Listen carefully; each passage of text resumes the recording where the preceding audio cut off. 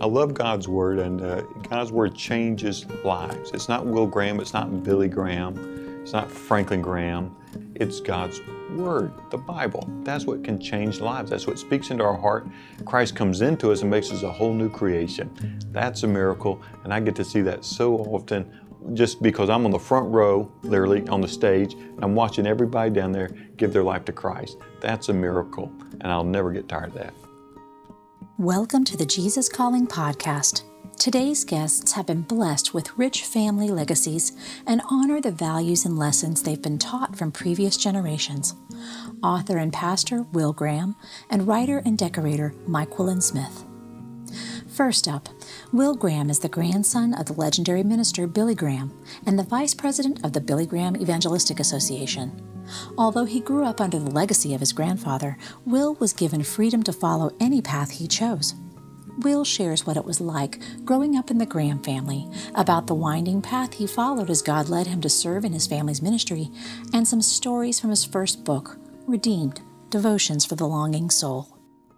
My name is Will Graham, and I'm the oldest son of Jane and Franklin Graham, which means my grandfather is Dr. Billy Graham. I guess one of the most interesting things is that my grandfather and I, we have the exact same name. He's William Franklin Graham Jr. My father's William Franklin Graham III. I'm William Franklin Graham IV. My son's actually William Franklin Graham V. And we call him Quinn. Quinn means 5. So if you're tired of our name, I'm sorry. Just that's what's happened. There's been 5 generations of us. So it's my son's problem. If he wants to pass on the name, that's his deal. If not, it's up to him. I've done my part. I passed the name on. I've had my son, gave him the name, and he's a good boy. I grew up in the mountains of western North Carolina, a community called Boone, which was home of Appalachian State University. Matter of fact, that's what actually brought my family to Boone, was that my father had to go back to school, or at least finish school. And so he got kicked out of multiple schools, never did well. And after he got married and I was born, he decided, you know what, I better get serious about this. I got a family dependent on me. And so his parents said, well, we'll still pay for college if you go. So he wanted to make sure that he still had mom and dad paying for that bill, because he couldn't afford it as a new parent. We grew up on a farm. We didn't have any cows. We had a few horses. We had a pot-bellied pig. We had roosters. We had a pet raccoon, cats, gerbils, hamsters. We even had a parrot. We had acreage, so we rode motorcycles everywhere we went. We loved to ride motorcycles. That's one thing I always wanted to be, was a professional motorcycle racer. I love riding. So as soon as I got home from school, I would ride and ride and ride until I ran out of gas, or I'd take flashlights to my motorcycle so I could keep going. Went to a public high school. No one treated me any different. No one my age really cared who your granddaddy was. They cared more if you had the latest Nintendo game. Back then it was Nintendo, or what you could do in sports. So they're more worried about, could I score a goal in soccer, or could I help the team win more than anything else. They didn't really care about who my granddaddy was. And I pretty much lived in the mountains my whole life, except for a small stint when I went to Liberty University. And then I went down to Southeastern Baptist Theological Seminary down in Wake Forest, North Carolina. So that education time was about the only time out of the mountains. And in 2006, I left my local church in Raleigh, and they came and helped my dad. And my dad said, I want you in Asheville, North Carolina. And so, which was great, because all my grandparents at this time were still alive. I was 31, still had 4 living grandparents. So I got to spend the last few years of my grandparents' life, I got to spend time with them there in Montreat, North Carolina, right down from the road where I live. So we grew up in a Christian home. My mom and dad had just become Christians. They were in a sense baby Christians right before they got married, and so their Christian faith was still developing. Now they knew a lot about the Bible. They knew a lot about God, but personally they never allowed God to transform their lives. They believed in God. They trusted in God. They started instilling God's Word into us. We, even at a young age, we started memorizing Scripture. We were having Bible studies at night, reading the Bible together, and very, very appreciative of that. And I'm so thankful that my dad told me about Christ. And I think it's real important as parents that one of the greatest things that we can ever do is tell our children about Christ. Don't expect a Sunday school teacher. Don't expect, a friend or a pastor to do it. Expect you need to do it. Lead your child to Christ. People often ask me, so Will, when did you decide to get into the family business? When were you going to fall into your granddaddy and your dad's steps? I think one of my first memories I had was teacher said, draw a picture of what you want to be. All the guys drew like Joe Montana football helmets, or Dan Marino helmets. But for me, I drew a picture of an open Bible and a pair of David Clark headsets. These are what aviators use. And so they're like earmuffs with a microphone on them. And I drew that because I wanted to fly around and tell people about Jesus. Basically, I wanted to be like my dad. My dad was a pilot. That's where I saw those David Clark headsets were on his head. Then later on, I went to Liberty University, and I think God was preparing me for ministry there. I knew that God had called me to ministry. I still didn't know what. God still hadn't revealed, what I was supposed to be doing. So I said, well, I'll get some more education. Went to seminary at Southeastern Baptist Theological Seminary, and right outside of Raleigh, North Carolina. And it was during that time that God led me to talk to a pastor, and he said, Will, the BGA, the Billy Graham Evangelistic Association, the BGA, you guys always work through local churches. I said, we always work through local churches. We believe in the local church. We're not the local church, but we want to assist the local church in evangelizing people. He does Samaritan's Purse work through local churches? I said, absolutely. Samaritan's Purse only works through local churches. So when we're handing out all those shoe boxes, Operation Christmas Child, they're always done through the local church. So he said, well, Will, shouldn't you know how a local church works then if you can go work at Samaritan's Purse or the Billy Graham Evangelistic Association? I said, you got a point there. He said, let's do an internship. Let's get an internship. You'll work 6 months. If you like it and we like it, we'll do it for another 6 months. And I really didn't want to. But I was like, you know what? This makes sense. I started working at this church for 6 months, and about 8 years later, I was still there. And now they had me pastoring a church plant. And so I became a pastor in those 8 years. And I really loved it. And God changed my heart in it. I had one of the greatest opportunities to play my grandfather an unbroken path to redemption, which is the second half story of Louis Zamperini, which is one of the most incredible people I've ever read about in my life. I never got to meet him personally. He died before I got to meet him. But man, what a story. It's an incredible book written by Laura Hillenbrand. And I had it on my iPad as like a Kindle book on my iPad. And so, because when I travel, it's hard to take books with you. So I remember reading this. I think I was on my way to India at the time, and I was just reading this book. And I was so fascinated with this book. I couldn't believe it. This is an incredible story. And I just kept reading it. I didn't watch any of the movies on the plane. I just kept reading this book. I was captivated by it. And I knew that he would come to know Christ because I heard about his stories many times from my grandparents. Then when the movie came out, the first movie, Unbroken, and a lot of Christians, including our own family, they said, they didn't tell the whole story because they end the first movie with Louis coming home and hugging his mom and dad, which is true. The whole movie was good, except they didn't finish the story. That's when Louis' life started coming off the tracks. Now, in all fairness, the producer, Matt Baer, was trying to get the full story in. The problem is the movie was already 2 hours long. They couldn't go any longer. No one's going to sit in for a 3-4 hour movie. It was such a successful movie. Universal come back and say, you know what, we'll do the second half of the story now, and you can do the whole 90-minute movie just on his conversion. And that whole story about his conversion. And so we got the best of both worlds. We got to spend 2 movies talking about the man Louis Zamperini and what God did in his life. And so, and it took place at the 1949 Los Angeles Crusade. And for those who do not know, this would be the most pivotal crusade in my granddaddy's life.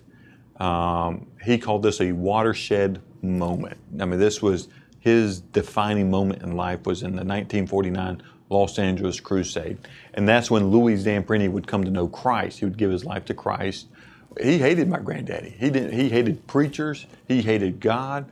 He said, why should I thank God for being a drunk? Why should I thank God for letting me be tortured by the Japanese? Why should I thank God for taking my ability to run away? Because he had broken his leg and he just couldn't run like that anymore. He was one of the fastest humans of all time. And he had a lot of the records, and they were just recently broken, not terribly long ago, but he held the records for so long. And he never got to race in his prime. World War II broke out in his prime years. And his body, because of his being beaten and starvation, destroyed his body where he would never get 100% again. And he tried, and his leg broke, and his running career came to an end. And so he didn't like anything to do with God. He wanted to get away from God. His wife, Cynthia, she went by herself, gave her life to Christ. She was going to divorce Louis because Louis was a drunk, and he knew it. And then, but when she came back and said, Louis, I'm not going to divorce you. I love you, and God doesn't want me to divorce you, and we're going to get through this together. Well, that just all of a sudden that softened his heart just a little, where she said, will you come with me? Fine, I'll come. And he would go, and he heard my granddaddy. He hated everything he heard, walked out the back. So about the next week, she finally talked to him going one more time. And so he came forward. He heard the message. He hated everything he heard. He got up to walk out, but instead of his feet letting him go out, his feet went the other direction, made him walk forward. He's like, I don't know how I found myself at the front. He said, I'm sitting there and I'm bawling. And he realized that Christ had gotten him through all that suffering in life to this one point. And he fell in love with Christ that day. His sins were forgiven. His life was forever changed. And now I get to play in the movie that portrays this great change of life, and I got to play the role of my grandfather. That's pretty cool. I asked the producer, Matt, how many people get to actually play their relative in a movie? And we could come down with 2 other people. So that was pretty special. And I'm preaching the same message, all my words in the movie, every word I say is from my granddaddy's 1949 Los Angeles Crusade sermons. So I think we used about 3 or 4 of his sermons, just pieces of it. When we're filming this, and we're filming it in Pomona, California, right across from Cal Poly, and when I'm preaching this sermon, I'm thinking to myself, the last time this sermon's probably ever been heard was in 1949. And I'm preaching it again here in California about, 30, 40 miles as a crow flies from where it actually was first heard. And that gave me chills. My granddaddy always wanted Louis' life to be in a major movie. So he would have been proud of his friend Louis being, this great movie about Louis' life. And I think he'd been real appreciative of. And he knew that I was in the movie. He didn't get to see the movie. He passed away during the editing process, just like Louis did. Louis died during the editing process of the first movie. And so neither one got to see the final product. From 1949 until my granddaddy died, they were lifelong friends. Now, Louis would die a few years beforehand, but they would spend their whole life as good friends, riding back and forth, never forgot one another, and always was appreciative to one another, always good friends. Recently, Will wrote his first book, a collection of devotions and stories called Redeemed. Through stories from his own life and other stories passed on from family and friends, Will can trace how God is working in people's lives. I'm a storyteller. I like telling stories. If you can't tell, I like to tell stories. I guess I get that from my grandparents' side of things. Both my grandparents, they love to tell stories. It's just a collection of stories. Most of them are my stories. Some are my granddad's stories. But most of them are, when I say my stories, they're recollections I had, things I got to see. There's a couple of them that were just, these are stories I heard about from my granddad. But I want to share these things where I saw God work in a unique way, and I saw God do something supernatural. These aren't stories about Will Graham. They're not stories about Billy Graham. Granted, they're things that we've seen, so we're there in a sense. But we're seeing God act. We're seeing God change lives. We're seeing God speak to people. And so these are God's stories. And I believe if God's not the hero of your story, then your story's not worth telling. all right, in all honesty. God's got to be the hero of every story. And so I want to show God how God showed up in people's lives. God saved marriages. God did supernatural things. I want to share that with people, but how that can apply to their life today. And what's interesting, I did this before my granddaddy passed away. We had already finished it, submitted it. It was here at the publisher when February 21st came, which is the day that my grandfather passed away from this earth and moved into heaven. And so during that time, I had to go back and rewrite some of my chapters because I had my granddaddy in present tense. And so I had to go back, and that was a little bit sobering, miss my granddaddy, but when when you have to go back and change things, because he's not here anymore, you just finished it. It's like, wow, I got to make these changes. And I wasn't sad because I had to change my book. I was just the fact that you're putting your granddaddy from present tense to past tense. So that was a bit tough, but it was it was a great privilege to write the book, and I'm so grateful I have the chance to write the book, and I hope that God will give me a chance to write more books.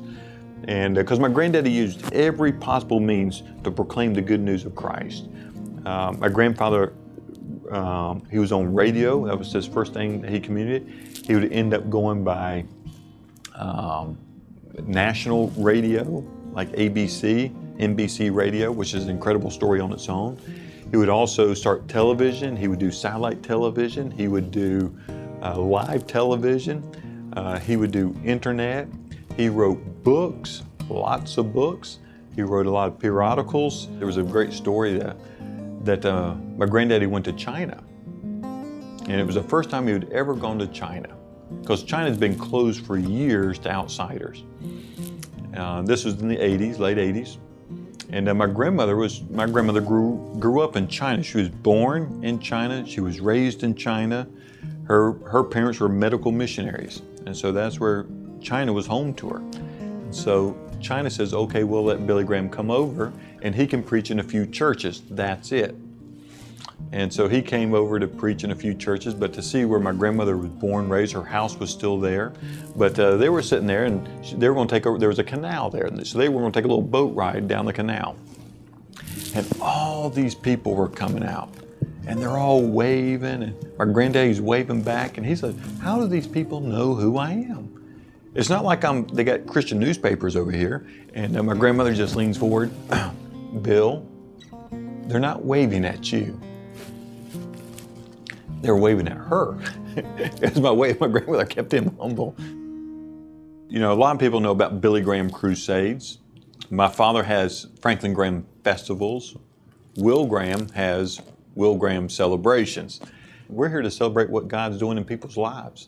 And so we just use the word celebration. And that's what it is, to celebrate the changing of life. From that which was once dead, now made alive. That's something to worth celebrate.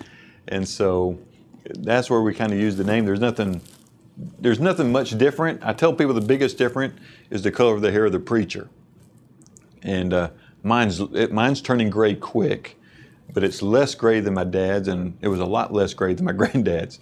When people come to evangelistic meetings, whether it was crusades, festivals, or celebrations, and it doesn't matter what generation, they're all the same. They're exactly the same. There's no differences. People still looking for purpose. They're still looking for joy. They're still looking for meaning in life. They still have family problems. They have personal problems, whether it's addictions. There's nothing new under the sun, the Bible tells us. There's nothing new. All these things are the same. Looking for belonging, looking for relationship, looking for meaning. Nothing's changed. It comes in different forms today, and so nothing's changed. And so that's why the Bible message still transcends all cultures, all times. It doesn't matter. My granddaddy's preached it. I've preached it. My dad's preached it. So it's multiple generations we're talking about. My generation's a lot different than my granddad's generation when you just think of the world that we live in today. But the same basic needs still apply. They just look different, but the needs are still there. You can find Will's book, Redeemed, Devotions for the Longing Soul, at your favorite book retailer today. Stay tuned to hear our next guest, author and decorator Myquillyn Smith, after this brief message about a free offer from Jesus Calling.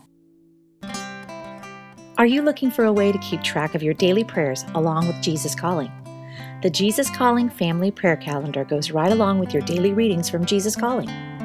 Each day begins with a guided reflection, followed by a space for you to fill in your prayers of thanksgiving and special requests. You can get your free Jesus Calling Family Prayer Calendar by visiting jesuscalling.com/offers. Visit jesuscalling.com/offers to download your free family prayer calendar today. Our next guest is author and decorator Myquillyn Smith.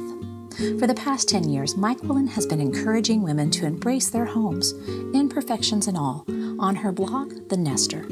Today, Myquillyn tells us how she began to let go of perfectionism and be content with what she has, living fully right where God put her, and how she's been able to use her home to connect with others. My name is Myquillyn Smith. I go by The Nester online because when I first got online, I was afraid of the internet and thought, there's no way I can put a name like Myquillyn out there. But over time, I've learned that the internet is a pretty amazing place. It's one of my favorite places to hang out. I have a blog called Nesting Place where I encourage women in their home. I really believe if we can get our home looking the way we've always wanted, then we can use it the way we've always dreamed. So I'm a mom of 3 boys. Our oldest is 21, so he's in college.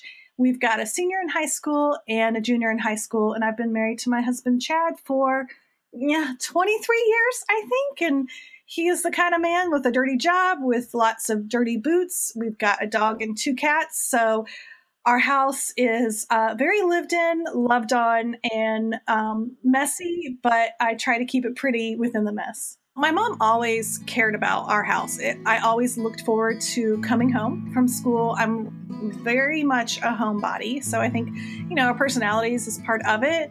But home was always a safe place to be creative. We were allowed to make a mess and not clean it up if needed. Like, our home was always really tidy, but I can always remember having a place in our house where if we built like an elaborate Barbie home or neighborhood, my mom wouldn't necessarily make us clean it up that night and pack it all away. And at the time, that just seemed normal. But now with my own kids and looking back, I think that really helped shape my creativity of just being able to play. And so my mom let us do that, and I'm so grateful for that. I don't know. I consider myself creative, and I think that was part of it, was just having that freedom in childhood to create, to make things. I would go in my mom and dad's room and get little tiny potted plants out of their room and then use it in my Barbie house to be like a massive plant. I just remember doing stuff like that and never questioning if I could, but just having the freedom to have fun. My mom became a believer when I was really young. I can't remember. Maybe I was 6 or 7. And she would go to church and take us, and my sister and I became believers. And so our first big prayer was that it was for our dad, that he would become a Christian. And we saw that prayer answered eventually when I was in 7th grade. And so I think my view of God and how he interacted with our family was very trusting. That to see that answered was a big deal.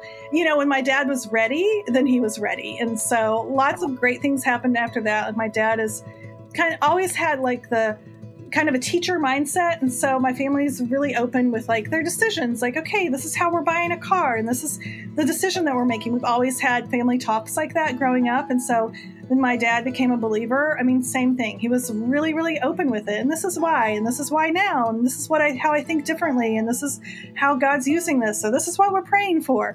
So that was my experience growing up. When I was 13, my dad became a Christian, and our home life in some ways changed a lot, and then other ways didn't really change. But, looking back, I know that changed the trajectory of our entire family. As Myquillyn grew older and began to live in a house of her own, she found that creating the homey feeling she experienced as a child was much more difficult than she thought, especially after she moved with her husband and family more than a dozen times. Well, we've moved 14 times, and Chad and I have been married, again, I think 23 years. So it's a lot of houses. And there are good things about it. Some of the things I loved was getting to be creative in a different space and not growing tired of a space. But I think for my personality, my secret wish was always just to settle down already and stay put and make roots and make friends and not have to move again. So in many ways, that was exhausting and not what I felt like I expected or wanted in my home life, in my raising kids life, in my married life. It was completely opposite of what I ever thought would happen. Playing Barbies in our back room at our house, I realized was not about the stories of the Barbies or the backstories or the drama. For me, it was always about setting up their home. And that was the part of play that I always loved. And so as an adult, that just carried over. And, when I was a teenager, I was moving furniture around in my room. My parents would go on vacation or have something they needed to do out of town. And so it'd be my sister and I. And instead of like throwing a big raging party, I would move all their furniture around and surprise them when they got home. Just doing things to make home feel better has always been a part of what I do. So all of those moves, I couldn't see where that fit. Like, it just felt wrong to me. I wanted to stay put, but I had to learn how to set up a home quickly in less than perfect circumstances. Sometimes we were renting. Sometimes we were in an apartment. Sometimes we were able to buy a house, but we didn't have maybe the money or the time or the resources to do exactly what I wanted. No one's circumstances are ever perfect when it comes to anything, and especially when it comes to home. There's always something lacking that we wish could be different. And so instead of just waiting for the next house, it hit me that, my kids are growing up and I want our home to feel homey. So it's time to hang the pictures on the wall, time to put some rugs down on the floor. Even if it's not my ideal dream house, perfect space, I can make it better. And this is our home. Like, the time is now. And so I really learned through all of those moves how to set up a home, how to make it homey quickly, what worked, what didn't work, how to use different spaces. Like, it was the best education in home I could have ever had. Where I really learned to embrace imperfection was living in a bunch of imperfect homes. And the next house was imperfect. And the next house was imperfect. And not even having the control to maybe paint a wall. So if you're living in a rental house, a lot of times you sign a contract saying you won't paint the walls. And so I had to come to terms with, there's going to be a lot of things I can't do. So how can I still be okay with that? Like, I could just wait and wish on the next place, but life is happening. So what can I do to embrace where I am and be inspired where I am? When we think about what Joanna Gaines is doing and all of those photos we may see on TV or Instagram or Pinterest, she is giving us inspiration. She is giving us the gift of inspiration. It's what we do with that gift that shows maybe how we feel about it and those big emotions that can be linked with that. Because if we look at a beautiful photo and we feel like we have to copy it, that's where all of those sad, shameful, guilty feelings of I'm never going to have that go in. When we think, there's that beautiful dining room. It's got a table I can't afford. It's got a high ceiling that I don't have. But when we look at a photo, as a person who wants to be inspired, which means what can I take away from this and apply to my own home? And that is work. Like, that is not the lazy person's way out. That is taking an active stance and saying, how can I apply this to my life? Okay, so I love this room. What is it about this room that I love? And it might be that you love that it's open and airy and has natural light. Maybe you need to take the blinds down in your living room. There's little steps like that. If we're willing to put in the work and pay attention and not just focus on what we don't have. And I'm only saying this because I've learned it the hard way of feeling so ill-content in my own house, in my own situation, and not wanting to be like that anymore. The first book I wrote was about finding contentment in your home, and I really felt like that was all I ever had to say about house. Like, because I don't care how you decorate. Like, I just want you to love your home. Who cares what kind of sofa you have?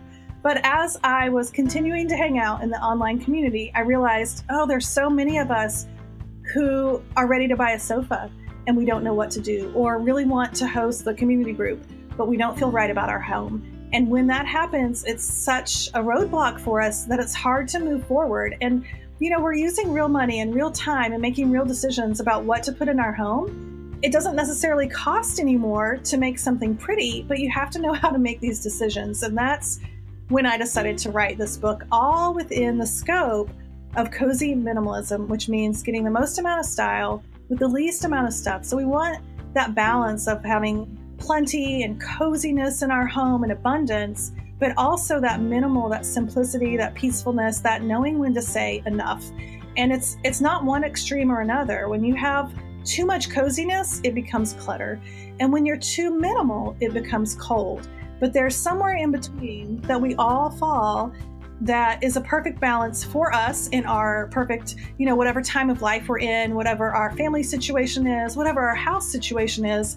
I know different times in my life, I've had a higher need for abundance or a higher need for simplicity. And so cozy minimalism can kind of help you right where you are, make decisions in your home, real decorating decisions. Where do I put the sofa? How do I hang these drapes? What size rug do I get? And it sounds, for a long time I was like, oh, who cares? It's just dumb design. But now I'm like, oh, it's so powerful, because when we get our home looking the way we want it to look, we can finally use it and not have to think about it anymore. We can just volunteer it, have people over, and use it the way we've always wanted to use it and be proud of that and not have to be preoccupied with it.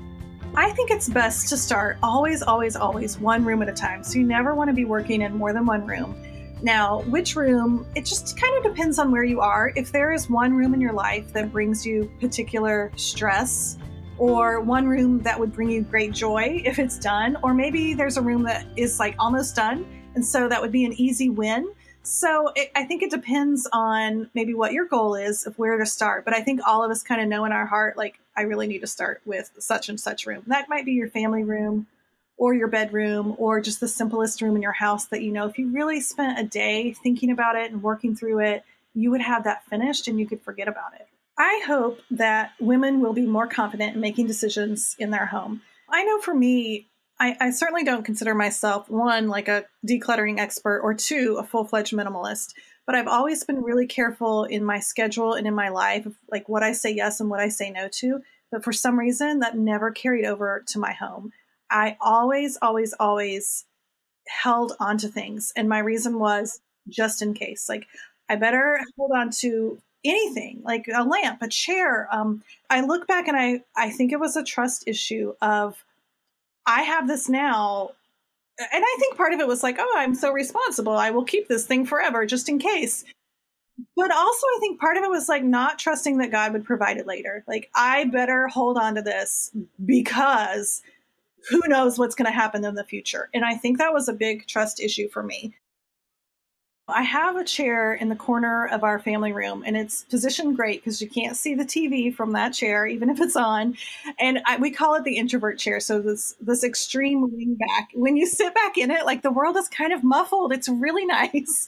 So even when everyone's home, which, especially in the summer, my whole family's here, like, we're all together, I feel like I can sit back in that chair and kind of enter a little bit quieter world. So I've got a basket right next to my chair. It's got my journal, day planner type of things. It's got some cookbooks, and it's got our Jesus Calling copy where the binding is all broken and it always flips over to the same page because it's been broken up so many times. And so that's a lot of times, unless just the weather is magnificent, where I will sit and read a little bit.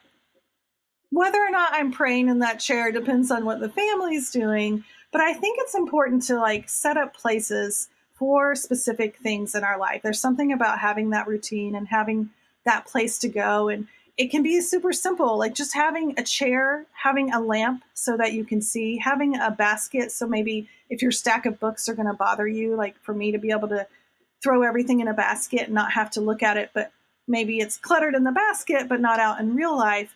All of those things help me to be able to have that practice and be able to sit in my chair every morning and have a time of quiet and reading and thinking and, just getting in touch with God and being encouraged and really setting my whole day. I'll tell you one thing I like about Jesus Calling is because it's simple and it's short and I don't have to figure out what to do, because sometimes just having a time of quiet in my day and getting over that hurdle of like, yes, I'm going to do that. If I have to figure out what it is I'm going to read or what journey through the Bible I'm going to keep up with, like, that's enough roadblock for me to be like, oh, put it off, I'll do it later. But if I know I can just open up my Jesus Calling and read that day and get it done in like 2 or 3 minutes, the hurdles are gone and I'm more apt to do it. That's one of the things that has really been helpful for me. So, Jesus Calling on August 4th. Hold my hand and walk joyously with me through this day. Together, we will savor the pleasures and endure the difficulties it brings. Be on the lookout for everything I have prepared for you. Stunning scenery, bracing winds of adventure, cozy nooks for resting when you are weary, and much more. I am your guide, as well as your constant companion. I know every step of the journey ahead of you, all the way to heaven. You don't have to choose between staying close to me and staying on the course. Since I am the way, staying close to me is staying on the course. As you focus your thoughts of me, I will guide you carefully along today's journey. Don't worry about what is around the next bend. Just concentrate on enjoying my presence and staying in step with me. It's beautiful. To learn more about Myquillyn and her new book, Cozy Minimalist Home, please visit thenester.com. Next time on the Jesus Calling podcast, we visit with Christian artist and songwriter David Crowder. After years of massive success with the David Crowder Band, David shares why the band made a decision to part ways during one of their most prolific seasons. If you didn't have the economy of faith, it makes no sense, because in the economy that we were breathing in and out every day, we were right where you've worked really hard to be. But what our values were I would rather my wife be next to me and thrilled and happy and full of life than have a number one record. Do you love hearing great stories of faith each week via the Jesus Calling podcast? We want to hear from you. If you haven't already subscribed to the Jesus Calling podcast, visit the Jesus Calling page at iTunes.com and hit the subscribe button. While you're there, we'd love for you to leave us a review and tell us how you feel about the show and what future guests you'd love to see. Your reviews and subscription help us share these stories of faith to more people who need the hope and encouragement of Jesus Calling. If you have your own story to share, we'd love to hear from you. Visit JesusCalling.com to share your story today.